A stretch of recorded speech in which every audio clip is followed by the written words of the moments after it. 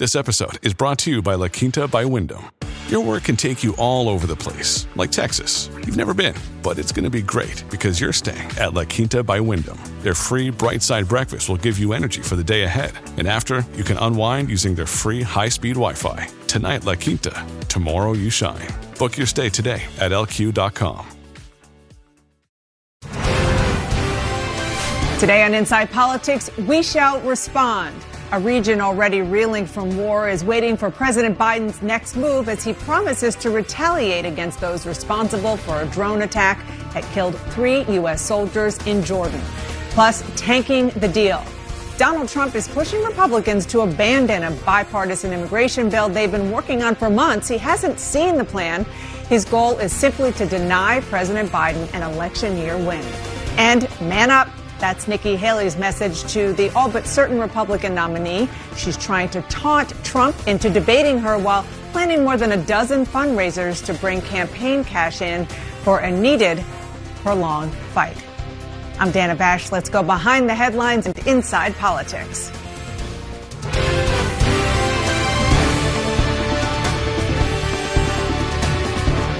We start with the major escalation in the Middle East today. President Biden is weighing options for how to respond to this weekend's deadly drone attack on a small U.S. outpost in Jordan. The White House blames Iranian-backed militant groups. The regime in Tehran denies any involvement. President Biden is vowing to retaliate, but to do so in a way that avoids an even wider regional conflict. We'll respond, and we'll respond, in a very consequential way. But we don't seek a war with Iran. We're not looking for a wider conflict in the Middle East. In fact, every action the president has taken has been designed to de-escalate, to try to bring the tensions down. And obviously this attack, very, very serious, certainly escalatory on the behalf of these militia groups. We have to take that seriously, and we will. CNN's Natasha Bertrand starts us off from the Pentagon. Natasha, what are you hearing? Dana, this is obviously something that the administration had been dreading, given that there had been over 150 Iran-backed attacks on U.S. and coalition forces in Iraq and Syria since October, with the goal, U.S. officials say, of killing American service members. And we are learning that 3 U.S. Army soldiers were killed in this drone attack. More than 30 were wounded, including 8 who had to be medically evacuated because their injuries were so serious. Now, we are learning a little bit more this morning about just how this occurred, how this drone managed to make its way into this base and hit near the living quarters of this facility. We are told that an American drone, which was returning from a mission, was approaching the base at around the same time that the enemy drone was approaching. The enemy drone followed the American drone onto the base, and it delayed the U.S. response because there was some confusion over whether that enemy drone was in fact an enemy rather than an American drone. And so all of this is contributing to the picture U.S. officials now have of what happened here. But still, as you said, the U.S. doesn't know which group was responsible exactly for this attack. Now, President Biden is under increasing pressure to respond and respond forcefully. Even presidential candidate Nikki Haley is weighing in on this, saying that the U.S. needs to hit back hard. Here's what she said. The very first strike that hit, you punch and you punch back hard. What they should be doing is going after every ounce of production of those missiles. Wherever those missiles are, you take that out. You keep doing. You take out the training sites. You go and you. But does that risk escalating a war? Does that mean striking Iran directly? It means striking the resources that are allowing them to hurt our troops. That's what you're doing. Now, it's worth noting that the Biden administration has done that before. They have attacked weapons manufacturing facilities in Iraq and Syria that they believe the Iran-backed groups are using to stage these attacks on U.S. forces. However, the question remains of whether the U.S. is going to take that step of striking inside Iran directly. It does not appear that that is the most likely option at this point, but certainly the president is coming under increasing pressure to do something very strong. He sure is. Thank you so much, Natasha, for that reporting. Joining me here, CNN national security analysts Beth Sanner and Peter Bergen. Nice to see you both. Peter, I want to start with something that you wrote on CNN.com today. You wrote, since the war in Gaza began, Biden's administration officials have been saying multiple versions of "we got this" and have been working hard to contain any wider conflict. The burgeoning regional conflict now involves 10 countries: Jordan, Iran, Israel, and Syria, Iran's proxies in Iraq, Lebanon, and Yemen, Pakistan and the U.S. and the U.K., and 4 major terrorist groups: Hamas, Hezbollah, the Houthis, and ISIS. I mean, that lays out the scope, the breadth of the players that we're talking about here. Very foreboding. Yeah, I mean, they've been saying for a long time we don't want the regional conflict to widen. Now Biden has a terrible dilemma, which is how do you respond without just making it a bigger conflict? And they, as Natasha said in her report, they've already responded. They've blown up ammunition depots and stuff. They've killed leaders of these groups. So what do you do? And one potential avenue is massive cyber attacks, perhaps, that are deniable. But if you're not going to attack Iran, what are you going to do? And so we'll see. But obviously, what they sought to avoid has happened. And as you say, 10 countries are now involved in different ways, and 4 major terrorist groups. Beth, you were Deputy DNI, Director of National Intelligence. Take me inside what this kind of meeting is like, or meetings are like right now inside the National Security Council. Well, there are multiple meetings, right? And in each of these meetings, what everyone in the room is considering is what are the range of options, what's on the table, and what will be the reaction of the different parties to different options, both the immediate reaction and then this long-term idea of reestablishing deterrence. And I was around during the Soleimani strike in January of 2020, briefing President Trump at that time. And, the issue is that you have to understand that it's not about just one strike. It has to also be, deterrence isn't about one act. 3 months after the Soleimani attack, 2 U.S. servicemen were killed and a UK soldier in a strike inside of Iraq. So these things, you have to do short term and you have to do long term. Well, let me show you some of what the more hawkish members of Congress are saying that the president should do in the short term. Senator Wicker, strike directly against Iranian targets and its leadership. Senator Lindsey Graham, strike targets of significance inside Iran. Senator Cotton, devastating military retaliation against Iran's terrorist forces. Cornyn, target Tehran. So you have those pretty, again, hawkish Republicans, but powerful voices when it comes to foreign policy. Then let's just stick with the Republican Party for a second, because this is quite interesting. Then you have those who are more in the sort of Donald Trump, America First wing of the GOP, which have a growing influence in the GOP. Nancy Mace, let's listen to what she said this morning. This is all Joe Biden's fault. And it's ironic because the same people on the left, the same Democrats who said that Donald Trump would start World War III, are the exact same people on the left who are literally trying to start World War III. If Biden is going to go after Iran and do strikes or cause a war, he better come to Congress and make his case and get our approval. Peter? Well, the Republican Party is divided, but I mean, to pick up on what Beth just said, I mean, you couldn't do anything bigger than killing Soleimani. He's the leader of the Iranian Revolutionary Guard, the leader of the Quds Force.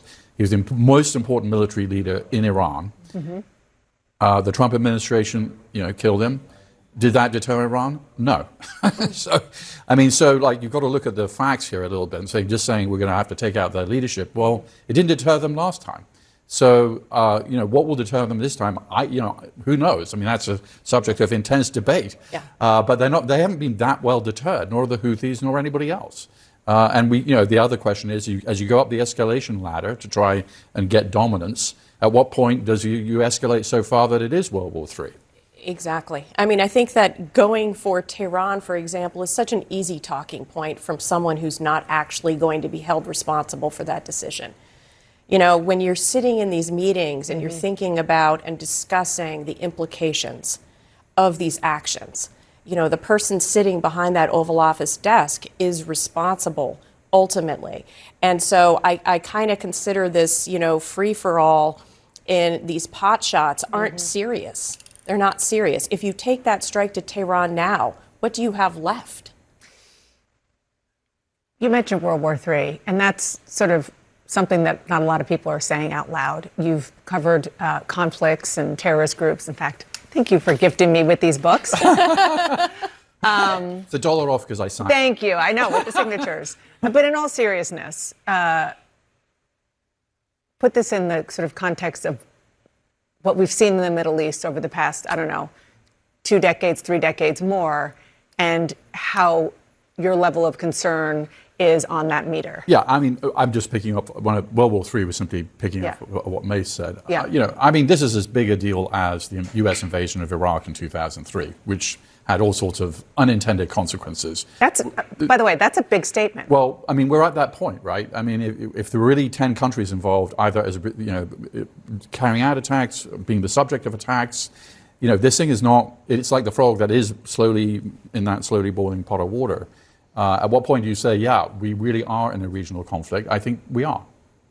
Final word. You agree? Well, we're not over in terms of the risk of escalation. Hezbollah today, 10 attacks inside northern Israel. That is the next point, and it's different than this. Thanks, guys. Appreciate it. A bipartisan group of senators has a deal for one of the toughest border bills that we've seen in decades. But are Republicans in Congress going to side with Donald Trump and tank it? We're going to talk about that after a break. This podcast is supported by Sleep Number. Quality sleep is essential. That's why the Sleep Number Smart Bed is designed for your ever-evolving sleep needs, so you can choose what's right for each of you whenever you like. Need a bed that's firmer or softer on either side? Helps you sleep at a comfortable temperature. Quiets their snores? Sleep Number does that. Only Sleep Number Smart Beds let you each choose your ideal comfort and support, your Sleep Number setting. Sleep Number Smart Beds learn how you sleep and provide personalized insights to help you sleep better. All Sleep Number Smart Beds feature cooling, pressure-relieving comfort layers for soothing sleep throughout the night. Temperature-balancing bedding is designed to move heat and moisture away when you're hot. When you're cool, they hold their energy to help warm you. Sleep better together. J.D. Power ranks Sleep Number #1 in customer satisfaction with mattresses purchased in-store. And now, save 50% on Sleep Number limited edition smart beds for a limited time. For J.D. Power 2023 award information, visit jdpower.com/awards. Only at Sleep Number stores or sleepnumber.com. The Assignment with me, Audie Cornish. Celebrities of all kinds are speaking publicly about their therapeutic trips, so to speak. It turns out there is a burgeoning industry ready to serve the new influx of people who find themselves turning away from traditional mental health therapy. The gap between what we know and what we don't about psychedelic therapy. Listen to The Assignment with me, Audie Cornish, on your favorite podcast app. Congressional Republicans have a choice to make this week. Make a deal with Democrats on a tough new law to protect the U.S. southern border, or listen to President Trump and block it for reasons that appear to be nakedly political. CNN congressional correspondent Lauren Fox joins me now from Capitol Hill. What's your sense? What's the vibe there in the hallways of Congress? Well, right now, I think there's a huge question of not what is directly in this bill, but how Republicans are going to manage the politics of this situation. The reality is this bill includes many provisions that when Donald Trump was president, he hoped would be made into law, including things like raising the threshold for asylum seekers, increasing the speed at which those cases can be processed in immigration courts across the country, as well as giving the president, no matter who that person is, whether it's Joe Biden or President Trump in the future, giving that person more room to shut down the border if there's an emergency or if crossings increase at a level that is really high. And the question right now is whether or not Republicans are going to say yes to this deal. You heard yesterday from Chris Murphy. Here's what he said. We do have a bipartisan deal. We're finishing the text right now.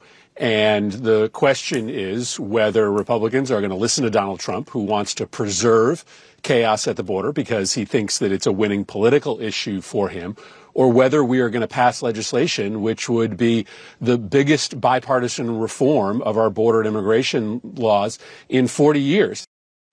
And the threats that some Republicans are getting, Dana, they're not hypothetical. You know, you saw over the weekend James Lankford facing a censure from his state party in Oklahoma, saying that they would no longer support him unless he agree to stop negotiating on this deal. So the threats are real. The reality for lawmakers and the political threats that they may face, they're real. But it becomes a question now, as Senator Thom Tillis put it to me last week, where are Republicans and are they going to have the courage to vote yes on this deal? I mean, it is just mind-blowing, Lauren, that James Lankford, who is about as conservative as they come, is being threatened by the party, a Republican Party in his state, because he is trying to work on doing something that will at least take a step towards helping the border crisis. It's really mind-blowing. Thank you so much, Lauren, for that great reporting. Let's talk more about all of this with my panel here, CNN's Kristen Holmes, CNN's Priscilla Alvarez, and NPR's Ayesha Rascoe. She is also the author and editor of the new book, HBCU Made, A Celebration of Black College Experience.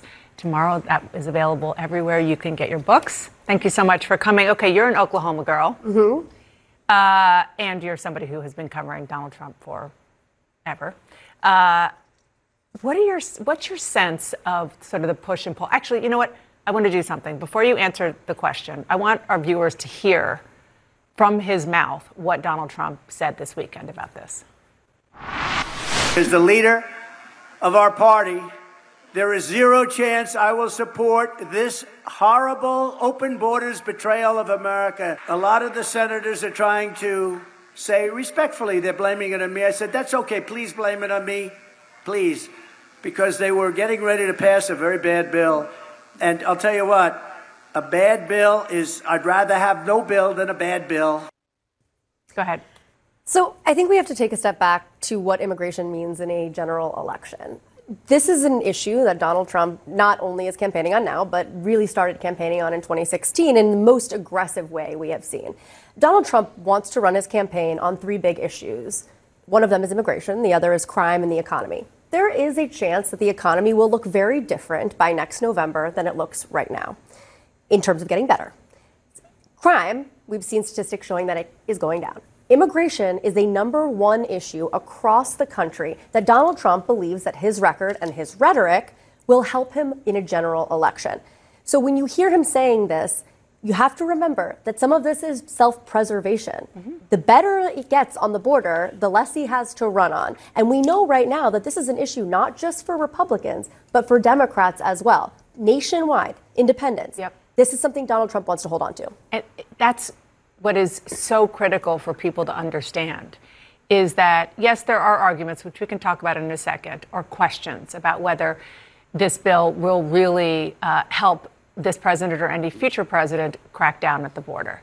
But when it comes to the raw politics, as I said at the beginning, it is so naked. And that is something that James Lankford, Republican from Oklahoma, the person negotiating this, made pretty clear when he spoke this weekend.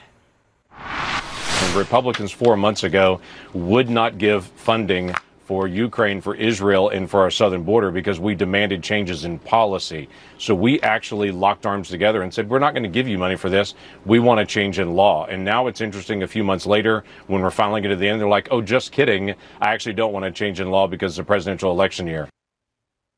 I also want to say, as those remarks show and what the former president is doing, it shows the obvious politics here. It's also forced President Biden in a way that he has not done since he took office. I have attended many speeches, but on Saturday in South Carolina at a dinner, he ticked off border security in that speech and talked about the emerging border deal and said he would shut down the border and do it quickly.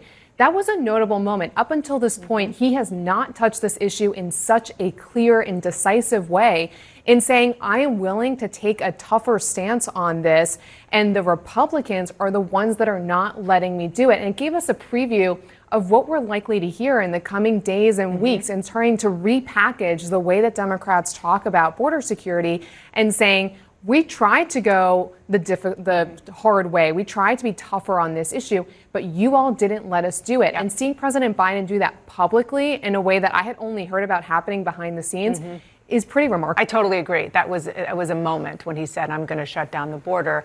And that is a little bit risky for a Democratic president in an election year, because there are those who are on the left of his party who will look at that and hear that and say, wait a minute, what? That's our Democratic president saying that? Well, and he already runs into this issue, right? Like, he has a much more difficult line to kind of toe than Trump, who can just go all the way out, because the Republican base is very united in how they feel about immigration. It's not really complicated. It's like they feel the same way. On the left, you have those who are very concerned about immigration policy. They want it to be humane. Mm-hmm. They want people to be treated with respect and dignity. And they feel like that's why we were voting for Biden. And part of his problem is going to be getting those people on the left who are concerned to come out and have the enthusiasm for him. But obviously, the politics of this, as you were discussing, are so intense and so real across the board, even for some Democrats, certainly independents. I just want to play some of what Kristi Noem, she's the governor of South Dakota, very much openly saying she'd be proud to be Donald Trump's running mate, went down to the border last week, and she actually used to serve in the House of Representatives. She's on the Trump train when it comes to opposing this emerging border deal. Let's listen to some of our exchange. The asylum process and the detention process, I mean, it is a mess. So why not at least fix that? Why not take yes for an answer? I think that he would have the ability to fix that, a broken immigration policy, if the president could show that he was acting in good faith. Make an announcement that you're changing your policies, you're reallocating resources, and going to start protecting the United States of America, and you'd have Republicans coming down to the White House asking to be partners on fixing our immigration policies. Kristen? Well, obviously, I mean, that's part of what is actually going on here, is that they are saying, meet us in the middle. And she's saying, okay, if you actually say that, we'll come meet you in the middle. The other part of this is that she has to go along with, I mean, has to is a strong word, but she's going to go along with whatever Donald Trump is saying and try to spin this into that way because, as you said, she's openly said she wants to be vice president. We know that she has, believes that is a possibility, that she could serve in a Trump administration. She has been one of his biggest supporters. I also think that, again, this is just going to show you how important the politics of immigration are going to be in 2024 general election. I mean, even Nikki Haley kind of seemed to dance backwards when she was talking about this, first saying we should pass it, then saying, oh, but if we pass it, it's not going to be good enough. Well, also, she's also seeing the same polling we're all seeing, which is that immigration is a top issue. We're out of time, but I know you wanted to make a point. I just want to say, put aside what's in the deal. There is one thing missing from that deal that just tells you everything about the Democratic Party right now. It's the legalization of undocumented immigrants. That has always been in every bill. It's not in this one. That tells you everything about where they're headed. And I asked Nancy Pelosi that very question, and she said it was never part of this discussion, which, again, makes your point perfectly. Everybody stand by. Nikki Haley says she isn't going anywhere. She's taken her attacks on Donald Trump to a new level. She's vacuuming up money from some of her party's biggest donors. Does she have any path, though, to beating Trump? That's next. I'm Ina Garten. Welcome to Be My Guest, the podcast. One of the best gifts you can give friends is spending time together. But what's even better than that? Cooking with them. On Be My Guest, the podcast, new friends and old stop by my barn for some conversation and great cooking. We talk about food, life, and everything in between. Listen to Be My Guest, the podcast with me, Ina Garten, and join us wherever you get your podcasts.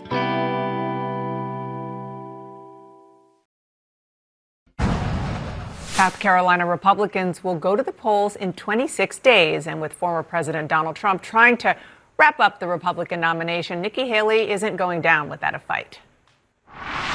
Trump Republican voters are going to defeat Nikki Haley's liberal Democrat donors every single time. Don't you think it's time he man up and explain why he rose our debt more than any other president? Nikki Haley supports a 23% national sales tax, and she wants to gut Medicare and Social Security. Donald Trump was totally unhinged. My panel is back with me. Aisha, I just want to show a headline in the New York Times that caught our attention, which really sums up where we are with the Republican battle. Haley's dilemma: how to diminish Trump without alienating Republican voters. I mean, you could say that this was her problem and every single person not named Trump since the beginning of the contest. Yeah, I mean that's the whole thing. Like, when you cannot win a race when you have to like run against them but not be too mean because people really love him. Well, if they really love him, why they gonna vote for you? And that's the problem. That's the fundamental problem. But obviously, she's able to raise money. People are still. I think that's really less about right now because I think people know the writing's on the wall. Yeah. But I think it's about the future and people who want an alternative, maybe eventually, but not right now. You mentioned raising money. She is going to be out on the circuit in a very big way, starting tomorrow in New York. Then she's going to Miami, elsewhere in Florida, California, South Carolina, Texas, and the list goes on. Yeah, and she's going to outraise Donald Trump, particularly when it comes to big donors. That's same crazy. way but that's really what we saw with Ron DeSantis, too. I mean, they've had an issue with getting the high dollar donors. And now, if you ask anyone on the campaign, they'll tell you, we don't need that money. Yeah. We have money. Look at all of the small dollar donors. That's and they do have a lot. 2016. And they do have a lot of money. Yeah. So that is true. And the super PAC just came in 3 times what they got. The second half of the year was 3 times more than what they saw in the first half. So money's coming in for sure. However, these high-dollar donors clearly don't want to go over. And I think what's really interesting is that Donald Trump's team thought that big money would come to them after Iowa. Then they thought it would come after New Hampshire. Now they're hoping it's going to come after South Carolina. There is still an appetite, at least among those high-dollar donors, for an alternative. I want to go back to that excellent point that you made about, if somebody is a Republican primary voter and they like Donald Trump, they're probably going to vote for Donald Trump. And if they don't like him, they're probably going to vote for the other person. But it is still very tricky, even in the face of what happened late last week, which is Trump being awarded by a jury $83 million, E. Jean Carroll being awarded that, and that Trump has to pay it. Nikki Haley was asked by Kristen Welker on NBC about that. Listen to how she responded. I don't know what all the court cases are. I haven't paid attention to what he's won, what he's lost. On the substance of the jury's ruling, should that be disqualifying to be president? I think the American people decide who should be disqualifying. Do you not trust the jury and their findings, Ambassador? I absolutely trust the jury, and I think that they made their decision based on the evidence. I just don't think that should take him off the ballot. I mean, that's as far as she has gone with Kristen's great pressing. I interviewed her, I guess it was last week in New Hampshire, asked about this issue, and she did the same thing. I don't know the details of the case. If she's not going to go there on this until the very end when she said she trusted the jury, that's the question that maybe some people are asking. Maybe she'll get that question from her donors at all of these events. Well, that's really the tightrope that she's been walking. I mean, she recognizes there's cases, but she won't go so far as to say he's not eligible to run for president because of those cases. This is sort of the dance that all of them were doing before it came down to Nikki Haley and to Donald Trump. But the other thing that she said in that interview was that she was going to stick around through Super Tuesday. And a lot of these raising money, right, may get her there, but South Carolina is still going to tip the scales in terms of what that really looks like. But she's saying we're going to stick around, but we're not going to weigh in on all of these cases. I think that the thing of this is that, once again, this is a very bad verdict for Trump. But for the base, they will look at it as overkill, a New York jury who doesn't like, Donald Trump, those liberals. But the problem for the Republican Party will be in the general with women. This is a very serious, these are very serious findings against Trump. And I think that's where the problem's going to be. Such an interesting point. Okay, before we go, you brought a copy of this book, HBCU Made. It's out tomorrow. I'll give this back to you. Thanks, guys. We heard from Carol herself this morning for the first time since the jury ordered Donald Trump to pay her more than $83 million in damages. She did a joint interview with her lawyer on CNN this morning. Carol described there the moment that she came face to face with Donald Trump in court.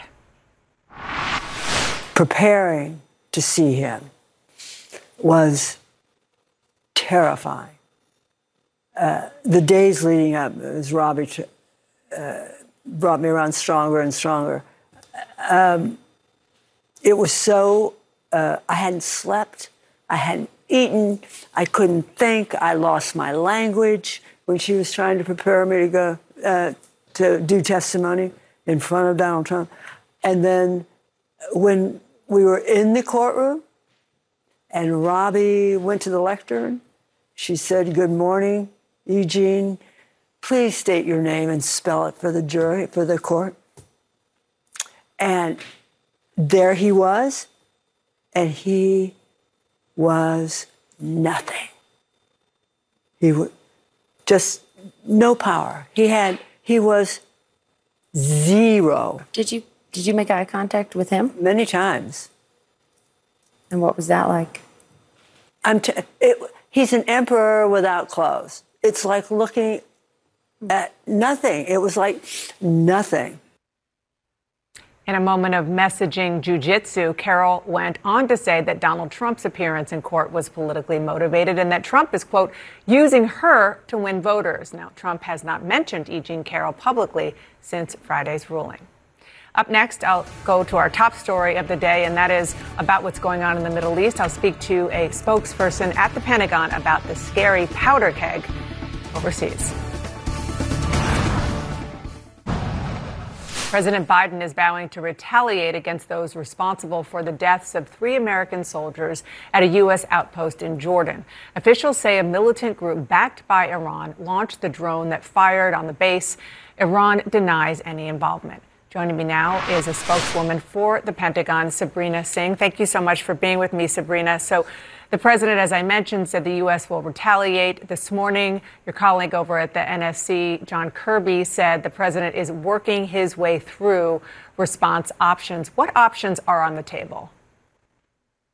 Well, thanks, Dana, for having me. As you can understand, we're not going to telegraph our punches, but that's something that certainly the president, his national security team, including the secretary, are working through to figure out what makes the most sense in terms of response options. I just can't preview those today, but it's certainly something that, as you heard, the president is thinking through. And of course, something that his entire team is considering as we've seen, multiple attacks on our forces. And unfortunately, the most deadly one yesterday. Can you rule out strikes inside of Iran?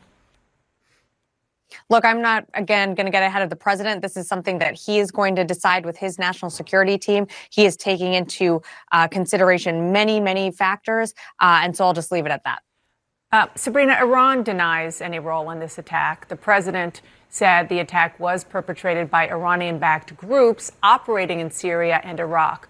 Does the U.S. believe these groups took direction from Iran in addition to funding, or is it possible they acted independent of Iran when it comes to the execution of the attack? Look, we know the pattern of these groups. We know what these groups are capable of. And we know that these groups are armed, equipped, trained, and supported, financially supported by Iran. And so these IRGC-backed militias are responsible for multiple attacks on our forces, our U.S. military forces, both in Iraq and Syria. And we know that Iran bears responsibility for this. And that's why you've seen the president, you've seen this administration hold these IRGC-backed groups accountable. As recently as December 25th, we took another strike against what we believe is a militia leader that had been launching attacks at U.S. forces. And we won't hesitate to do it again. We just aren't going to forecast when that will be. Iran, you hold Iran responsible for these groups, again, for funding the groups, or do you believe Iran actually directed this drone strike? Well, again, I'm not going to get into intelligence assessments, but we know that Iran bears responsibility. We know that Iran supports these groups financially, equipping them with capabilities, supporting them in their military training. And so we know Iran bears a responsibility. But again, I'm not going to get ahead of the president on what he decides to do and what action the U.S. military will decide to do. But just know that the people that are responsible for the attacks on U.S. forces yesterday and the death of 3 of our service members will be held accountable. This is by far the most direct, the most deadly when it comes to what has happened in the Middle East to U.S. troops since October 7th. Looking at this and more broadly, have U.S. deterrence policies failed? I mean, how will the president's response be different this time? Well, look, what we saw last night what we saw yesterday was lethal action that impacted our service members. And that's something that weighs heavily on this building, that weighs heavily on the secretary. Our thoughts and prayers are certainly with those service members and their families. But when you look at the wider region, when you look at what's happening in the region, we know tensions are high, but the conflict that's happening between Israel and Gaza has been contained to Gaza.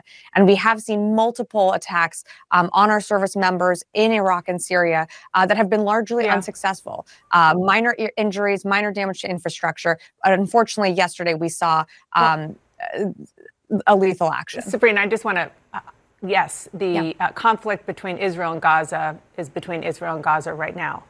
But that's not including what we're seeing happening across the border in the north with Hezbollah, or that's not including what we've seen with the Houthis and, of course, what we're talking about now. So there is very much concern, or we have seen evidence of broader escalation well beyond Israel and Gaza. What do you say to Americans who see that and are just downright scared? No one is disputing the fact that tensions are high in the region. No one is disputing the fact that we are continuing to see the Houthis threaten commercial shipping, our own military ships that are in that region in the Red Sea and the Gulf of Aden. We are seeing skirmishes between Hezbollah and the IDF. But again, the conflict does remain contained to Gaza. And that's what our priority is, to keep it contained to Gaza. We do not want a regional conflict. We do not seek a wider war. And what we're seeing is proxy groups trying to take advantage of what's happening in Israel and trying to expand it out to our forces. And we don't want to see this widen out to a broader conflict, which is why you've seen the secretary surge assets to the region. You saw 2 carrier strike groups that were in the region just recently. We still have one in the CENTCOM area of responsibility. And the secretary, again, his main focus, his priority is, of course, the protection of U.S. forces. And when appropriate, we will respond. Sabrina, thank you so much for joining me. Sabrina Singh, spokeswoman for the Pentagon. Thank you. And up next, it's Mr. Putin's message. That's how Nancy Pelosi is describing some calls for a ceasefire in Gaza, what she told me on State of the Union yesterday. In an interview on CNN's State of the Union, former House Speaker Nancy Pelosi told me that she wants the FBI to investigate whether some of the anti-war protests that interrupt President Biden's speeches are tied to Vladimir Putin and his campaign to sow chaos in America's political system. And what we have to do is try to stop the suffering in Gaza. This is women and children, people who don't have a place to go. So let's address that. But for them to call for a ceasefire is Mr. Putin's message. Mr. Putin's message. Make no mistake, this is directly connected to what he would like to see. Same thing with Ukraine. It's about Putin's message. I think some of these protesters are spontaneous and organic and sincere. Some, I think, are connected to Russia. And I say that having looked at this for a long time now, as you know. You think some of these protests are Russian plants? I don't think they're plants. I think some financing should be investigated. And I want to ask the FBI to investigate that. My great panel of reporters is back here. Priscilla, you go to many of the president's events. I know you've talked to some of these protesters. I do think in some of the reporting, people have missed the first thing that she said, which is that many, maybe even most, are organic and people have strong passion. But she definitely is standing by her question about whether Russia is helping to stir this. And it's a new reality that the president faces in his events. But just last week, he met with some of those protesters when he got that coveted endorsement from the United Auto Workers Union. There were protesters in the crowd calling for a ceasefire. And afterwards, backstage, he met with some of those union members and heard their concerns. So he is acutely aware of this. He's talking to some of those who have concerns. But it is still does not make it any easier for him to navigate when he has these campaign speeches. Saturday being another example of that. 2 people called out for a ceasefire. He kept his speech going. Sometimes he acknowledges them. But his campaign and his administration knows it's going to happen and they're preparing for it. You know, I mean, I think that what Nancy Pelosi said is going to get or has already gotten a lot of people riled up. And I think it runs the risk of, and I don't know the veracity of it, but there is very real concern and there is a very real push for a ceasefire from some on the left. And so it makes it feel like that once again, the Democratic Party is not acknowledging the concerns of some of the younger people on the left and some of the passionate people on the left, and that you have older, some would say out of touch members of the party dismissing the passion of some of the younger members of the left. I mean, I think it happens over and over again. Final word. Yeah, I think that it seems as though you are downplaying real concerns that people have. And I know CNN.com has been doing all these voter series, and they went to a Biden event, talked to a number of voters, talked to a number of Democratic-leaning voters who said that this is their number one issue and that they didn't plan on voting for Joe Biden in the next election because of this. Well, I will be very interested to see if the FBI takes up her call and what they come up with if they do. Thanks, everybody. Appreciate it. Thank you for joining Inside Politics. CNN News Central starts after the break.